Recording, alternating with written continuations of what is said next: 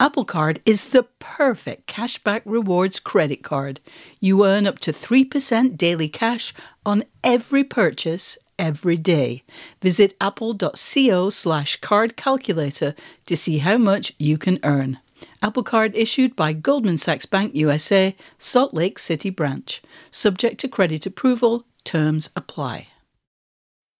How do you make a vacation last? How do you hold on to the joy, the clarity, the calm? Easy. You go to Aruba. You'll spend your time relaxing on cool, white sandy beaches and floating in healing blue water. You'll meet locals brimming with gratitude for an island that redefines what a paradise can be. You won't just feel great, you'll feel relaxed, renewed, and ready for life. That's the Aruba effect. Plan your trip at aruba.com.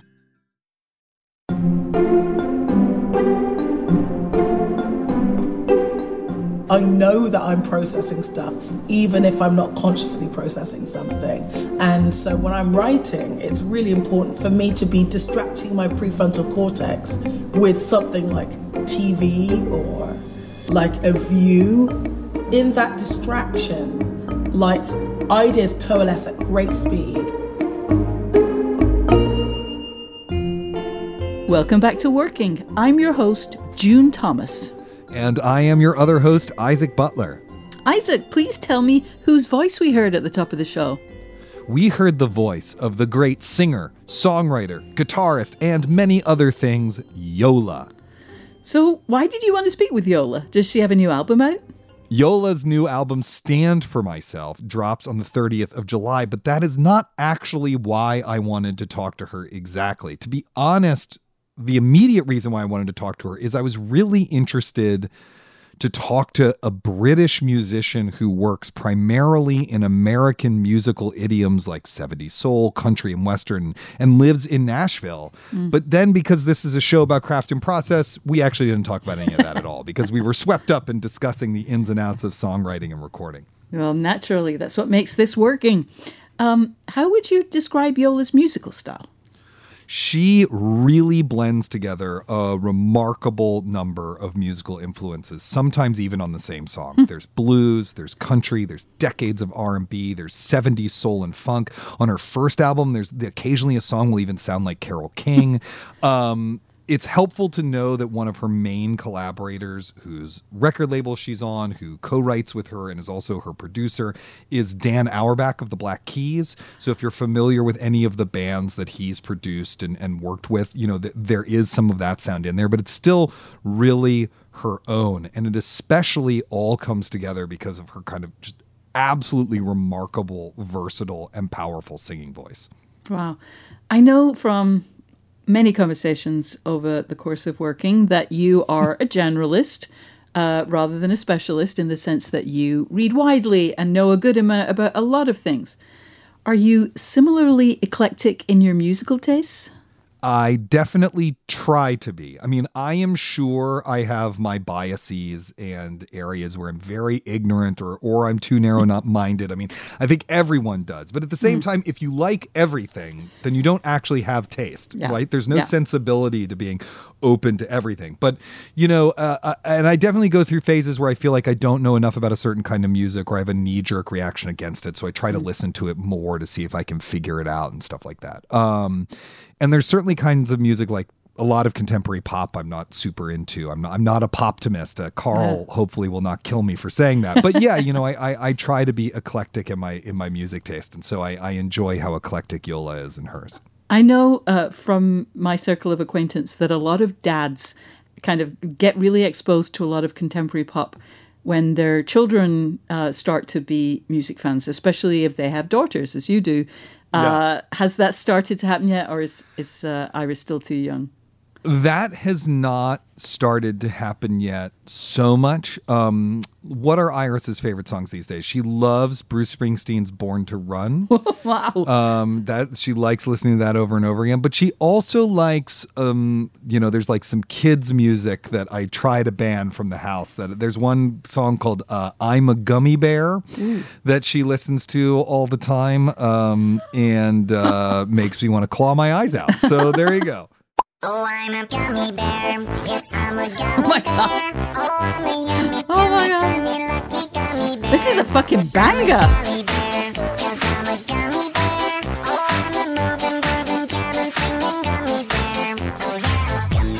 Can't wait to talk to you after I've interviewed the composer of I'm a Gummy Bear.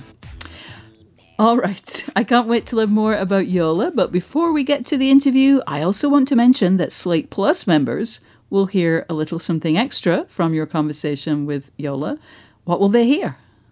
We talk about a bunch of stuff in the Plus section. Two highlights for me is, we have a really delightful conversation about influence and how it works in her songwriting. And also with a lot of restrictions about venue capacity lifting and her going back on tour starting this summer. We started to talk about, what's touring going to be like and how does she like to reconfigure the songs when she's on the road? Wow. It would be a terrible shame to miss that. And why would you when it's so easy to subscribe to Slate Plus? You'll get exclusive members-only content, 0 ads on any Slate podcast, full access to articles on slate.com, bonus episodes of shows like Slow Burn and Danny Lavery's new podcast, Big Mood, Little Mood, and you'll be supporting the work we do here on Working. It's only $1 for the first month. To sign up, go to slate.com/workingplus. All right, let's hear Isaac's conversation with Yola.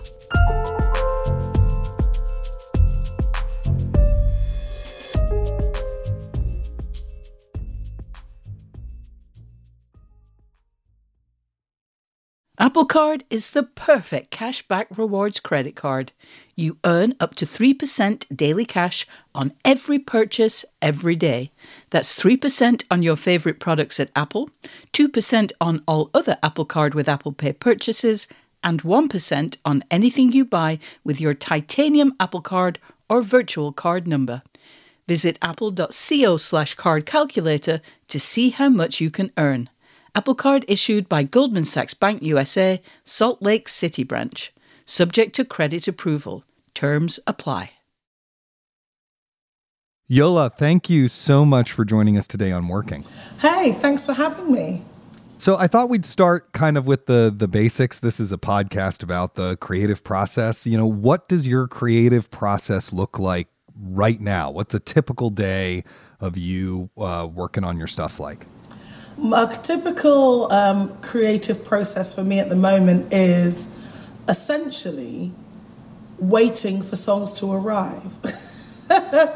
I'm a real waiter, so I don't have like a writing period, although I'm going to have to just to get enough stillness at some point. But what I've been doing up till this point is going through life collecting. And that writing is never really a thing I'm not doing. It's something that is built into my life. I'm the opportunist. And I might go out for drinks with friends and we'll end up talking about something. And then I'll go out with some other friends and I'll drink some more drinks and I'll talk about some more things. And through these conversations, through being in the world, like through everything that I absorb in media, some salient points start popping up. And sometimes it's what I'm seeing, sometimes it's what I'm not seeing. And as a black woman, it's a lot of the time what I'm not seeing. And so my creative process is having drinks with my friends and then turning their issues into my songs. Amazing. And do you take a lot of notes or do you keep it all up here in your head? So I only take notes when the idea coalesces. So I'm in a constant stage of spongedom, if you will.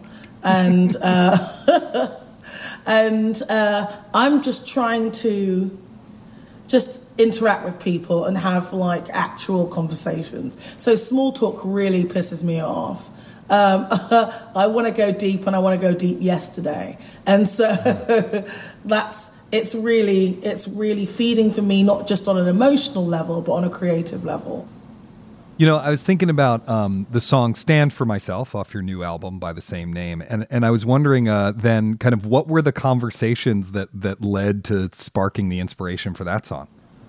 Because I'm a collector, it can sometimes take me years to finish a song. And so, that's what I was meaning to do. I was looking at the voice note of that. And I think it came into my head like maybe in like 2017. But like it was doing my head in for like a really long time. And like I didn't know what it wanted to be. And like parts would like arrive. I'd sing them into my phone. I'd be like thinking of like a guitar kind of feel or like a drum kind of feel or something. And I'd sing like the parts into my phone and it just would develop. And the subject landed really hard in 2018. Like it was just like at that time it was like a melody, and like I call it the schmur, where you do all the vowels but none of the actual words, you know. It was like something was crowning but it wasn't there yet, and then all of a sudden kablamo, like it lands in 2018. And when it lands, it like keeps me up at night. I'm like, I need to get this out of my head. It was easier to say, stand for myself. It was easy to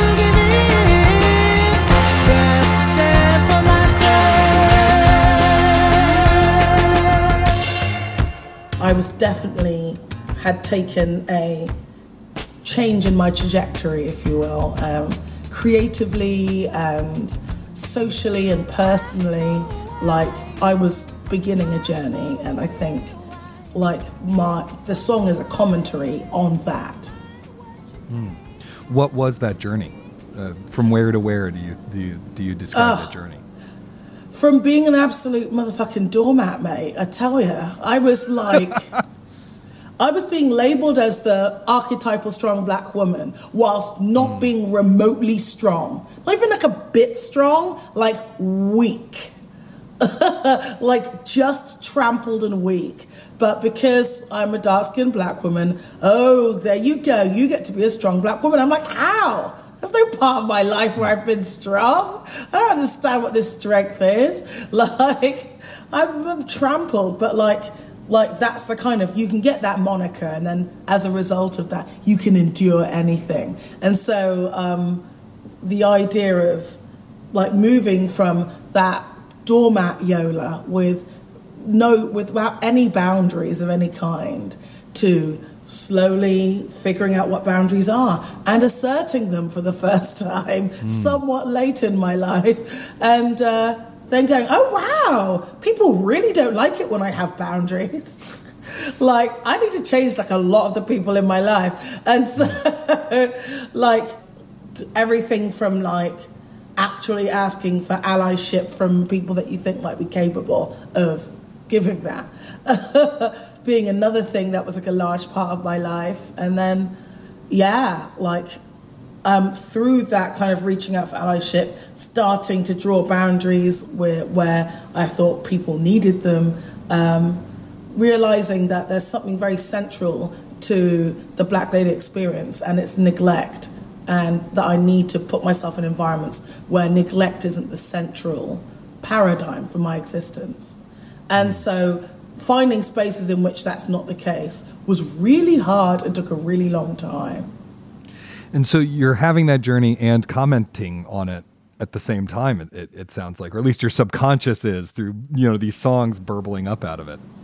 So welcome to my subconscious. You've just, no one's ever said that, but that's the very core of the entirety of my songwriting process. So once, way back, I broke my ankle. And it was about the same time that I got vocal nodes, and I couldn't speak for 2 months. I couldn't sing for a year and a half. And then about the same time I broke my ankle, I know, it was horrific. Anyway, I broke my ankle, and I went to the doctor, and they were like, okay, well, off to the hospital you go, and, I get fixed up, and they put me on some pretty hardcore meds for quite a while. And but normally I've got a commentary on what's happening in my life, but on these meds I had nothing to say. I was just like, everything's brilliant. And point being is that when I finally came down, like the commentary was waiting, and it delivered itself in my mind like a stand-up that was hilarious. And and so it dawned on me at that point that even if I wasn't saying the usual kind of like facetious commentary that I would be delivering, that it was still in there. And so that's something that I now lean into in my creative guys. Like, I know that I'm processing stuff, even if I'm not consciously processing something.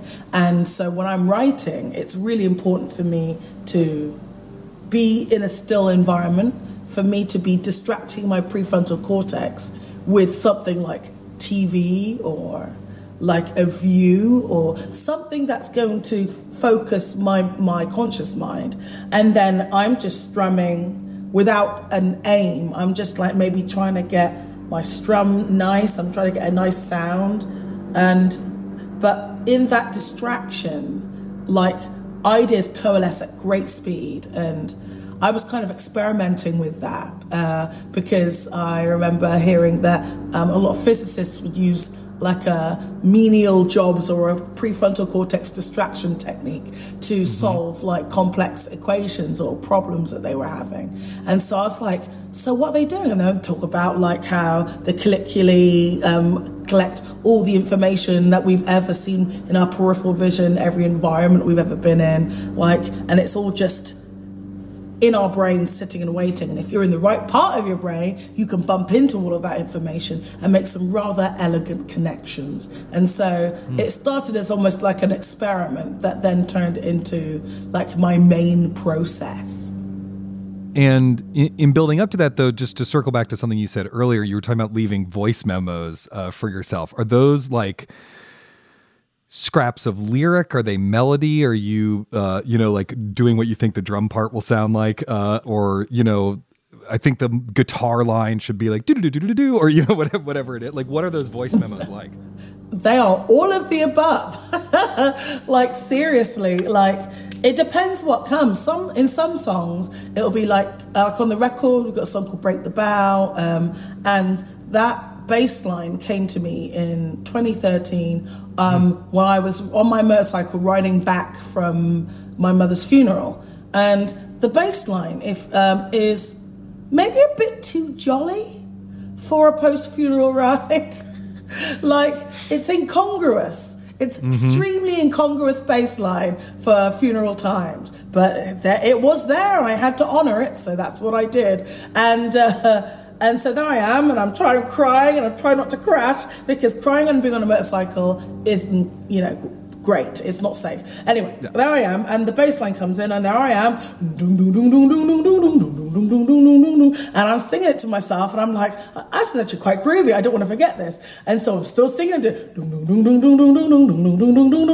There I am, singing it to myself, and when I finally pull up outside my house, I sing it into my phone. I'm like, well, I don't know what that's going to turn into, but it was something. It popped out for a reason. And then I go into the house, and almost immediately the idea just like lands, and the lyrics land. The first verse lands in its entirety. And sometimes that happens to me, like an entirety of a verse. And it's always like first verse. It'll just be like, bam, there it is. And it's everything that I'm feeling in poetry to the bass line I was thinking. Do the lyrics ever come before the some part of the melody is worked out? Or, I mean, it sounds like they often come off the music, not the other way around. Yeah, they really do. And like, I have had like lyrical ideas that have like come on their own steam, but they always seem to be slightly less poetic when they're not to some kind of pattern, when I'm not reacting to something. A lot of the time in my mix on the road, I'll have like the bass in my ears really high, because it has both melody and it has rhythm. And that's the thing that I focus in on the most, like creatively and in performance. And so, yeah, that's a big part of it. We'll be back with more of Isaac's conversation with Yola.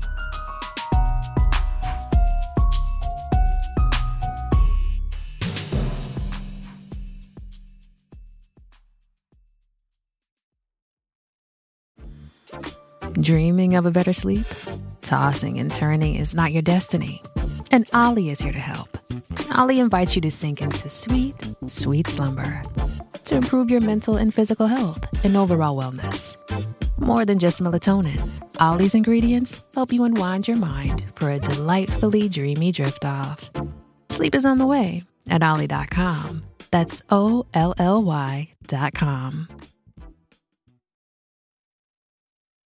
One of the things we'd love to do with this show is help solve your creative problems, whether it's a question about finding inspiration, working with collaborators, just about anything. Send them to us at working@slate.com or give us a ring at 304-933-WORK. And if you're enjoying this episode, don't forget to subscribe to Working wherever you get your podcasts. Now let's return to Isaac's conversation with Yola. You also do collaborate with other songwriters on your material, which is fascinating because you're at least in its initial stages, this process sounds so intuitive, it's spontaneous, it's using the subconscious, but then you've got to get in a room with someone else and like explain it and talk about it and shape it. So like for example, were there other songwriters on the song Stand For Myself, and like how did it evolve with them? So I'm tossing and turning at night because this idea's keeping me up. I'm like, oh God, I've got to get out of my head or I'm never going to sleep. And I'm due to hang out with a friend of mine, Hannah Vasanth, who is a producer, songwriter based in London, South Indian Berliner by birth. And we were in a band together called Bugs in the Attic way back when in the West London kind of broken beat scene. And we were reconnecting after a long time kind of doing our own thing. And I said to her, you're exactly the person to help me get this song out of my head. I don't know if I'm going to sleep tonight if I don't get it out. And so she just like helps me get it out. And I play like a million weird voice notes. And like I sing it to her, and like she's playing chords and I'm like, that's the chord, but it's not quite the voicing kind. Let's keep rolling. And like we're like trying to figure it out. Like I'm just trying to interpret what I hear in my head because it's there. And so she's like, okay, I think I know where you're going. And then she's like going like this and like this and like this, and she's hearing it in the melody and then like going, okay, this is what it is. I'm like, yeah, that's it. And so where can we finally work this out? That's the first half of the situation. It's the extraction from my mind. And then I sit on it for 2 years because I'm like, it's not finished. Like I got the bit out that was in my head, but I'm still waiting for something. And sometimes I'll wait for the thing and it'll land. And sometimes I'm like, do you know what? I feel like now's the time to finish it. And I'll take it into the studio where I'm making the record. In this case, it's I'm on Easy Eye Sound. Dan Auerbach's the co-writer on all the songs, and we often invite in somebody else to kind of create like a good sense of consensus and add some spice. There's always a spice factor. And so in this case, it was Natalie Hemby, and I go, okay, so I've got this idea. We got it down to demo. I play it to them, and they look at me like, okay, this is kind of a big statement and big sound. We love this. It feels like it's almost there, other than the structure. I'm like, yeah, I don't know what it is. Like, we need to put this into a shape without losing the energy, because it was completely progressive. There was no verse, chorus. It was just like a cone of progression and building and energy and enthusiasm and feeling like I'm getting somewhere. It was the very kind of shape of the journey of which I was speaking earlier, and so that's kind of how it came out. And then we needed to, but it was unhewn, and I needed to mold it into something that felt song-like. And so we'll play that to them, and then they will help me pick out like sections that we can chop up or like put a break in here, and then Dan's kind of like helping with like the second verse is always something that I need help on because of the way the first verse always lands immediately. Like the second verse is always something that like I kind of add to kind of elaborate on what I'm saying. And so sometimes I can still get a bit of the momentum off the idea, and I get a good few lines that feel authentic and real and true. But sometimes I'm like, okay, I've run out. Can you help me finish this one off? And so that's often what I bring people in for. And because each lyric has to do so much heavy lifting to be essential and meaningful, like I try and put more than one brain on it to make sure that we get like the strongest finish to a song possible. It's interesting, though, because it sounds like one of the things that's preserved in the song from the demo to the final version is the kind of arc of it, is the dramatic action of it, right? Because it starts very small. You're sort of moving in and out of your head voice. It's that strummed acoustic guitar. And then by the end, there's like a chorus of voices, a loud band, a big drum part.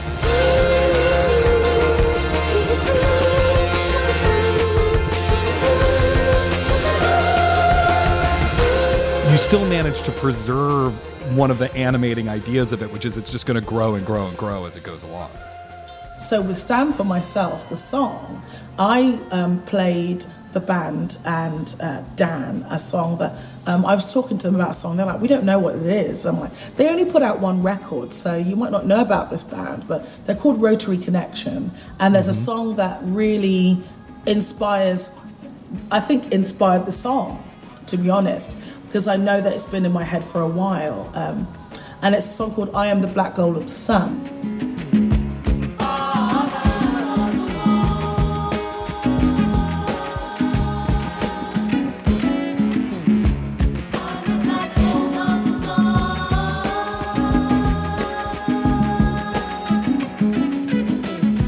And it features Minnie Riperton, and Minnie Riperton is one of my all-time heroes. And you can probably tell by the production style now why. Because if you've heard Welcome to My Garden, that goes, she's very delicate, in like Les Fleurs or something. Will a lady pin me in her hair? And then all of a sudden, kablamo, chorus is in. Like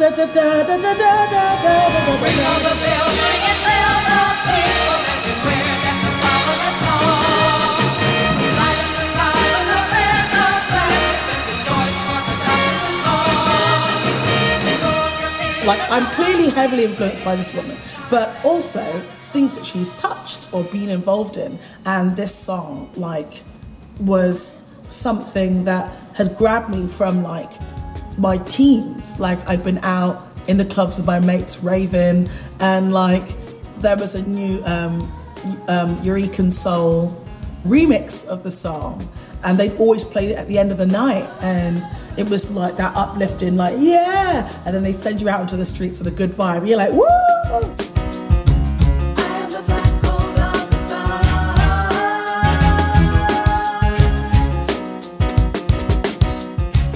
And so I was always feeling that energy.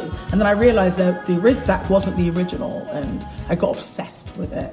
And so I played that to the band, and they were like, okay, this is heavy. I'm like, yeah. So now let all of that color how you interpret this. And that's kind of what happened, I think you can tell by the guitar tone. Dan sits down, he goes, brrr.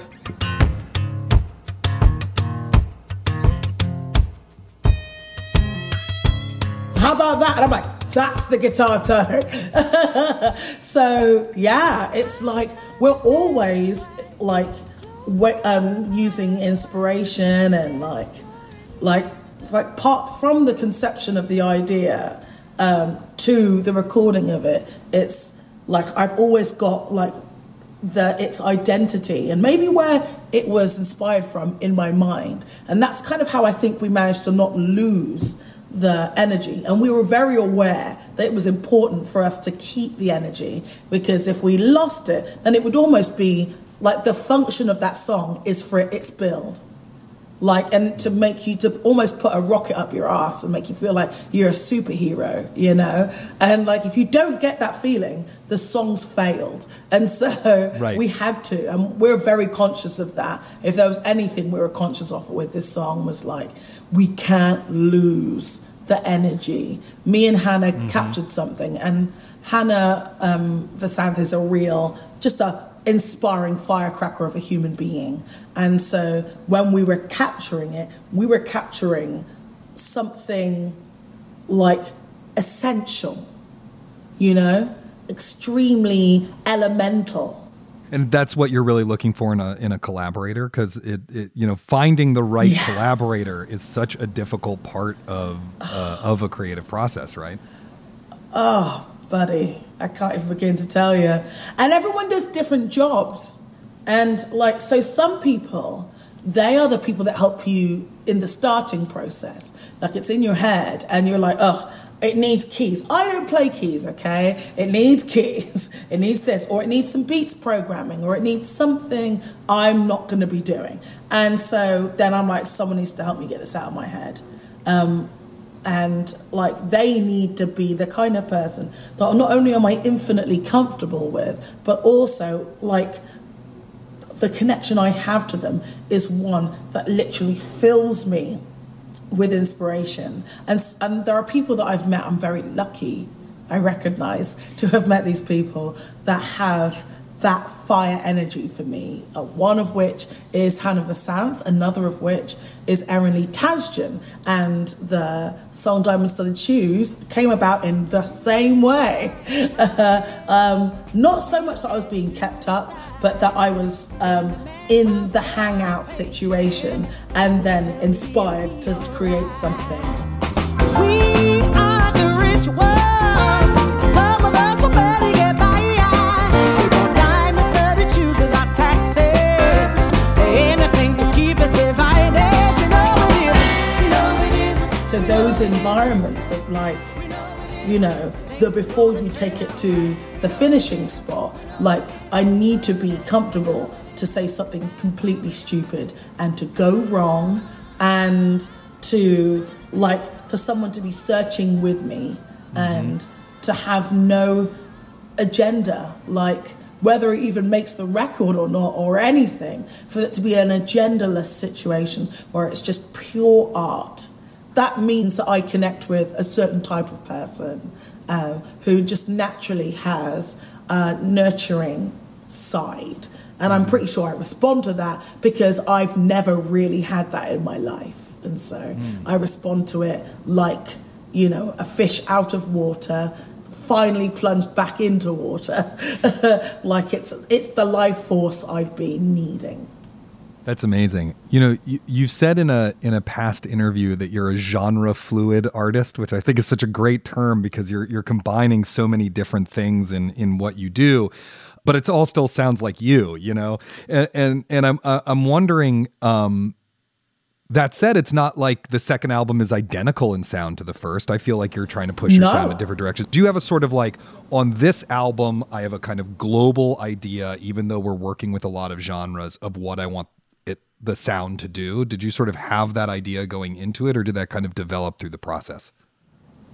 Yeah, it definitely the latter. It developed through the process. Maybe the only thing I could say to the former is that I had a mission that I've always had in my life, that maybe because I hadn't met anybody on the making of the first record until we actually started making the record. Oh, wow. And so it's so I hadn't met Dan, and I go into a room, which turns out to be the back half of the studio, and I meet him and someone else who I have no idea who's going to even be there, and then we start writing a song. So it's like smashing with people you don't even know. Do you know what I mean?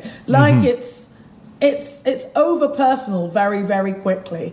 And as a writer, you've got to get used to that kind of feeling sometimes. But it's not always you're not going to bring your sacred little, delicate kind of idea that, you want to go on a long exploration with into that space, because you don't know them. Right. So you don't know you don't know if they're even going to understand what you're saying. Especially if they're two white guys and you're a black lady from England. Right. And so, wrong continent, completely different demographic. And so, you go into that space going, where can we connect? And so the first record was very much every song written in the room, like bar one, actually, that I brought. Every song written in the room on the day, at the time, within a space of 3 hours. Wow. And I think we still, because of the writing power in the room and our collective grasp of poetic license, we were able to create something beautiful. But like, I was fully aware that I did not want to write the album like this time at all. I wanted to be going into my process and to use my process to get the best out of myself. And that meant that genre-wise, I'm going across like times when I'm really absorbing certain kinds of music, or I'm getting into something that I was into said number of years ago, and then 2 years later I finish the song and I'm listening to something else, and that kind of is what it is that gives it that rounded sense of, it feels like there's a few things in this song. And I'm like, because like I'm always farming from my life experience of my childhood music exposure in the 90s in the UK, plus my mother's record collection, were always like the pool I was drawing from, but from different points of view, depending on where I was in this journey to feeling more self-actualized. And so, yeah, like it's always been like the process over like any preconception as to what I should be doing. Like, I don't think I'm capable of having a full idea of what I want to do on an album ever until I'm right in the process of doing it, actually constructing it and taking it into the studio to be finished. I have no idea, like, until I'm like halfway through the process, 3/4 of the way through the process. I'm like, oh, this is what I'm trying to do, because it's already happening. You have an amazing voice. You have a 4-octave range. There's a huge variety of things that you can do with it. And if you just listen to even any one of your songs, you're usually doing 6 pretty impressive things over the course of the 4-minute runtime. I'd love to just learn some more about your voice. How did you train your voice to do what it does? Well, a big part of me training my voice was me losing my voice. So it was around age 23. I was in a few bands, including Bugs in the Attic at the time. And I got bilateral vocal nodules, which are growths on your vocal cords. And so, like, it stops the vocal fold from making contact with itself completely enough to generate sound.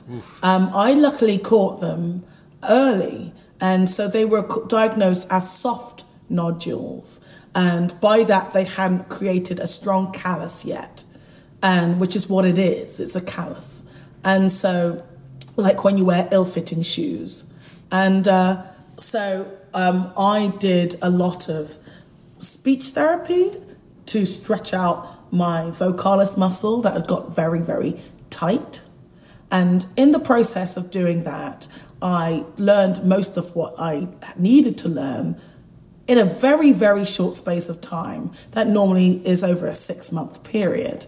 And so I still had multiple months left on my time with my doctor, who I always name check, Amanda Carr. She was brilliant.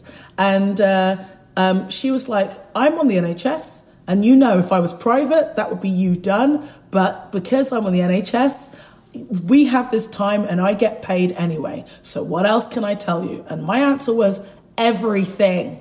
And so we start talking about the general voice pathology and the kind of the psychology of how, like, when the way that we brace and like how that primitive brace position we've had since before we were upright humans can create tension in the shoulders, and then the trapeziuses are running parallel to your SCM muscles, and then your neck muscles. Everything is getting tight at the hand of this brace that we do when we are tense or when we're stressed.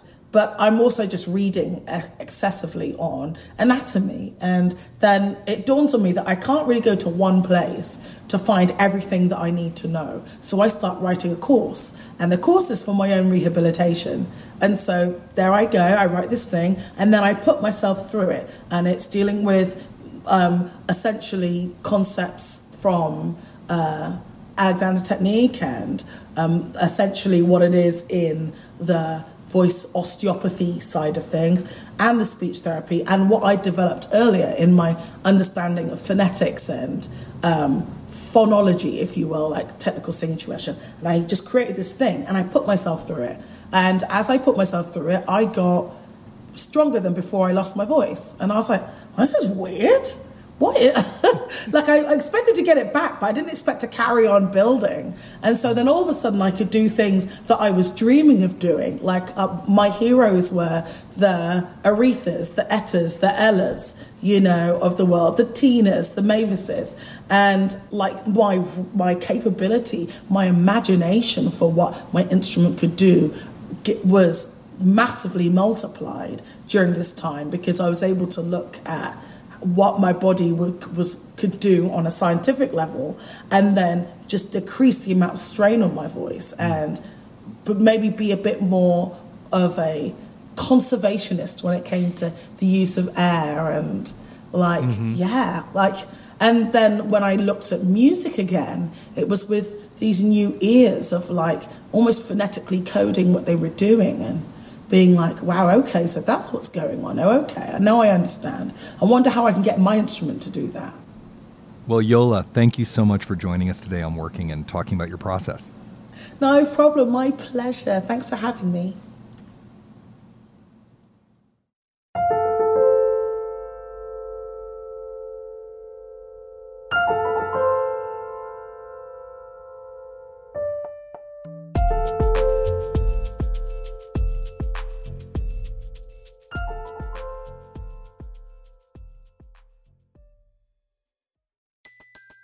Everybody in your crew identifies as either Big Mac Burger, McNuggets, or McCrispy Sandwich. But you're the Filet-O-Fish Sandwich all day. That crispy fish, that savory tartar sauce, that melty cheese, that pillowy bun. Yeah, you get it. Every time. And if you love the Filet-O-Fish, right now you can catch two of the classics you love for just $6. Limited time only. Price and participation may vary. Cannot be combined with any other offer. Single item at regular price. Ba-da-ba-ba-ba. Isaac, this is where I confess that I'm not familiar with Yola's music, but I am going to fix that immediately because she is clearly an artist with like a really clear sense of her process. I love that she was able to narrate all the things that went into the creation of Stand For Myself, not only about the process of capturing ideas, but also how her personal growth affected how she writes songs. I'm always in awe of people who have that ability. Yola really knows herself. Yeah, indeed. She calls her artistic journey a journey of being self-actualized. And I think that really comes across when you talk to her. You know, she's both open to intuition, but also knows herself very well in her taste, and she's extremely confident in her abilities. And, you know, like as a collaborator, I can be an indecisive, maybe even at times wishy-washy person. It can take me a while to figure out what I want. I'm very open to lots of input, and that is actually a totally fine way to do it. But it is also very refreshing to work with someone who is extremely clear about what they want, because it really gives you something to respond to. Yeah. I love how she manages to balance what seems to be intuitive creativity with a very conscious sense of what she needs to write and record and whatever it is that she's doing. And I was really struck with her concept of collecting, you know, how she brings together a bass line that invaded her thoughts one day and a vibe that comes from a song she loves and just things that she's gathering together. That's a really great way to think about the act of creation. Yeah, you know, for whatever reason, I think most of our interviews have tended to focus on people who are maybe a little less driven by intuition. It's less about being open to those moments, and it's more like, I have a set time of day that I'm going to do this, and I'm very self-conscious about it every step. And I think this conversation with Yola is a really good reminder that that is not the only way to do things, even though that's kind of the way I do things personally. But what she does that I think is really important is capturing those ideas as soon as possible. If there's a piece of advice you can really take from this process, it's that as soon as you get that idea, write it down, sing it into your voice memo, do whatever it is. And then the other thing that she does is let it marinate until it's ready and trust that it will make itself apparent to her when that moment happens. Another artist who works like that, who's a very different artist, but another artist who works like that actually is David Lynch. I wrote a piece for Slate about David Lynch and his process, and it's actually not that different from Yola's. And, I wish I was more open to and capable of doing that.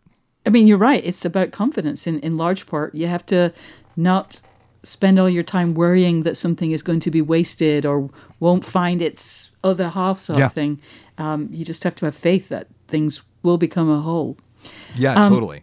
I also really appreciated how open she was about her influences. I mean, I get, or at least I can imagine, why some artists choose to be a little reticent, let's say, about their inspirations. And I mean, I almost said they don't admit to being inspired, but that's crazy. Like every writer, every musician, every composer, everybody is pulling from all kinds of things that they've consumed and loved or been moved by. I mean, that's how we learn. That's almost the apprenticeship of art. Totally. When I was in Barcelona, I went to this museum that's of the art that Picasso made in Barcelona, which is only the very beginning and the end of his career, actually. And what was really fascinating was to see the paintings he did as a kid, which are, they're incredibly brilliant paintings, but they are not what we think of as Picasso. He is copying very exactly the techniques and sometimes actually the actual paintings of other artists. That used to be how you learn to be an artist. And there is a way in which some mistaken ideas of originality have kind of screwed this up and given people a lot of hangups that I think are really confining. One thing that helped me personally break out of that box is an essay by Jonathan Lethem, who was a guest earlier this year on Working. He has this brilliant essay called The Ecstasy of Influence. You can read it on the website for Harper's Magazine right now, or you can buy the essay collection of the same name. And that essay, which is about influence and how it really works, actually completely changed my thinking about art. It's a brilliant, brilliant essay, and I hope people seek it out. I can't let go of the image of Yola going into the studio and playing a song and saying, I want this vibe. Like, what a fantastic image. And it reminds me of how some writers put together playlists to establish a mood as they're working on a particular project. Is that something you do with music? That definitely is. But before I get into that, I will also say, if you're going to play a song for your band, it's pretty great if it features Minnie Riperton. And for our listeners, if you don't know Minnie Riperton, just go look up her album, Perfect Angel. It's most famous for the song Loving You, but the whole thing is great. It's in a lot of different styles, and it's produced by none other than Stevie Wonder. It's an awesome album, and she's got an amazing voice. But anyway, to actually answer your question, I would say there's a bunch of different ways that I use music. Sometimes there's an emotion that I feel like I need to access, and there's a song that triggers that emotion in some way or is reminiscent to what I'm trying to do, and so I listen to that song or album on repeat. When I'm on deadline, I have a playlist that is all long guitar-driven jams by the band Yola Tango, and that just makes me just propel straight through and get those 800 words out or whatever. On the latest book, though, I listen to a lot of what's called process music, especially from the 70s, so music that's sort of composed according to rules. There's a piece of music called Canto Ostinato that's been recorded by a bunch of different sort of musical configurations. There's an all cello version of that I listen to, or listen to a lot of Philip Glass and Steve Reich, and various versions of Terry Riley's In C. What that was more about was like, well, first of all, my book is about an artistic process, so I thought there was something funny about listening to process music. But also, it was about having a kind of repetitive groove that you can just lean into for a long amount of time that's going to carry you through the hours. Wow. Before, we can never leave Minnie Riperton completely. I have to tell you, I've always wanted to sign up to karaoke, Loving You. It's famously absolutely impossible to sing unless you have what I believe is called the whistle register.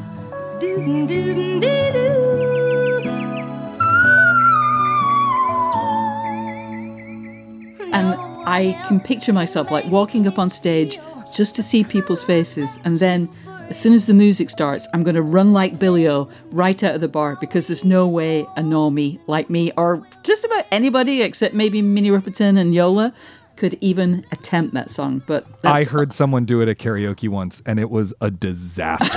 It was, and I wish I could tell you, like, and it was amazing. But at first you're like, okay, this is a little pitchy, but like she's doing it. She's making it work. They've got the reverb turned up. It's going to be fine. And then it gets into the, yeah. And I was like, oh no, we are in trouble. And it's not a short song when it's not done well. Well, I'll just hold it in the realm of fantasy then, but it's a long-held fantasy of mine. To get back to Yola, she talked about how you have to be prepared to put aside ego and certain emotions when you're in the studio. You just have to go for it. Or as she put it in a slightly different context in your interview, you have to feel like you have a rocket up your arse. And that reminded me of a concept that is particularly bruited about in British theatre circles. That's where I've heard it most, but applies to all creativity. And that is that creators have to feel that they have the freedom to fail. I mean, they do. I guess we all do. But everybody also needs some kind of support to get to that emotional place, I think. Yeah, this is a thing that I frankly worry about. Do artists have freedom to fail right now? Like right now in these circumstances? I'm not totally sure that they do, because like being an artist is so economically precarious and there are so many ways that audience members can get any kind of art they want on demand. And this has just radically changed the ways we acquire, watch, think about, discuss, and value art. And I'm just not sure that artists have the same space to fail as they did before. I mean, to give one example, since you mentioned the British theater, so much great British culture came about as a result of the dole, because people were on the dole. So they had more time to make art, but also like if it screwed up and they didn't work out, they went back on the dole and started working on the next thing. And it just does not work that way anymore. But even though it might not work that way anymore, you still have to feel like you have permission to fail, for sure. Yeah. That's the part I think you're right about. And I think the thing that unifies that feeling to fail and emotionality is that making art requires taking risks and being vulnerable. And it's not really a risk if there's no chance you'll screw it up. Yeah. And that's really scary. And one of the parts of having a creative process is figuring out how to develop techniques to allow yourself to take those risks. Oof. But it's never going to feel good. Do you know what I'm like? No, right. We're like 6 months away from my book coming out. And, I'm still waking up at 5:30 in the morning being like, what if I screwed this thing up? Or what if people don't like that thing? And, it's just like, you just have to figure out how to adapt and use that, I guess, because it's not going away. Yeah, you certainly can't. The right choice is not just to play it safe, that's for sure. Yeah. There's something incredibly inspiring in Yola's story of rebuilding her voice after it literally disappeared. And it's great that she was able not only to rehabilitate it, but to strengthen and expand it. But that must have been terrifying. What is a singer without her voice? I know, right? But what a triumph from adversity, which is everyone's favorite story. I mean, she became this autodidact into how the human voice works. And that in turn unlocked the thing that makes her truly extraordinary as a performer. And like whether you wind up digging Yola's songs or not, I dig them, but even if you don't, you have to respect that voice. And it turns out it wouldn't have been possible without her really going through some shit. And I don't think suffering is necessary for great art. No. I actually think that's a really dangerous myth. But if you're an artist and you do wind up suffering, you can at least hope that you'll get some great art out of it. Absolutely. That's the best outcome possible. All right, listeners, we hope you've enjoyed the show. If you have, remember to subscribe wherever you get your podcasts, and that way you'll never miss an episode. And now, let me tell you how awesome a Slate Plus membership is. It's so awesome. Slate Plus members, of which we are, of course, get benefits like 0 ads on any Slate podcast, full access to all the articles on Slate.com, bonus episodes of shows like Slow Burn and Danny Lavery's Big Mood, Little Mood. But I also hope that you would like to support the work we do here on Working. Membership is only $1 for the first month. To learn more, go to slate.com/workingplus. Thank you so much to Yola for being our guest this week. And as always, enormous gratitude to our fantastic producer, Cameron Drews. We'll be back next week for the long-anticipated return of Ruman Alam to the host's chair. We'll be featuring his conversation with photographers James and Carla Murray. It's a great conversation. You definitely don't want to miss it. And until then, get back to work.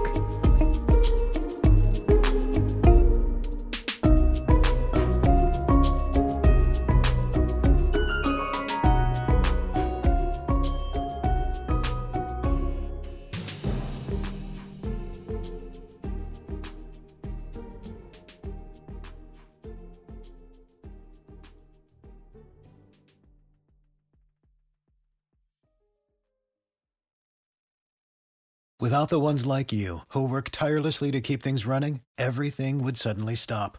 Hospitals, factories, schools, and power plants, they all depend on you.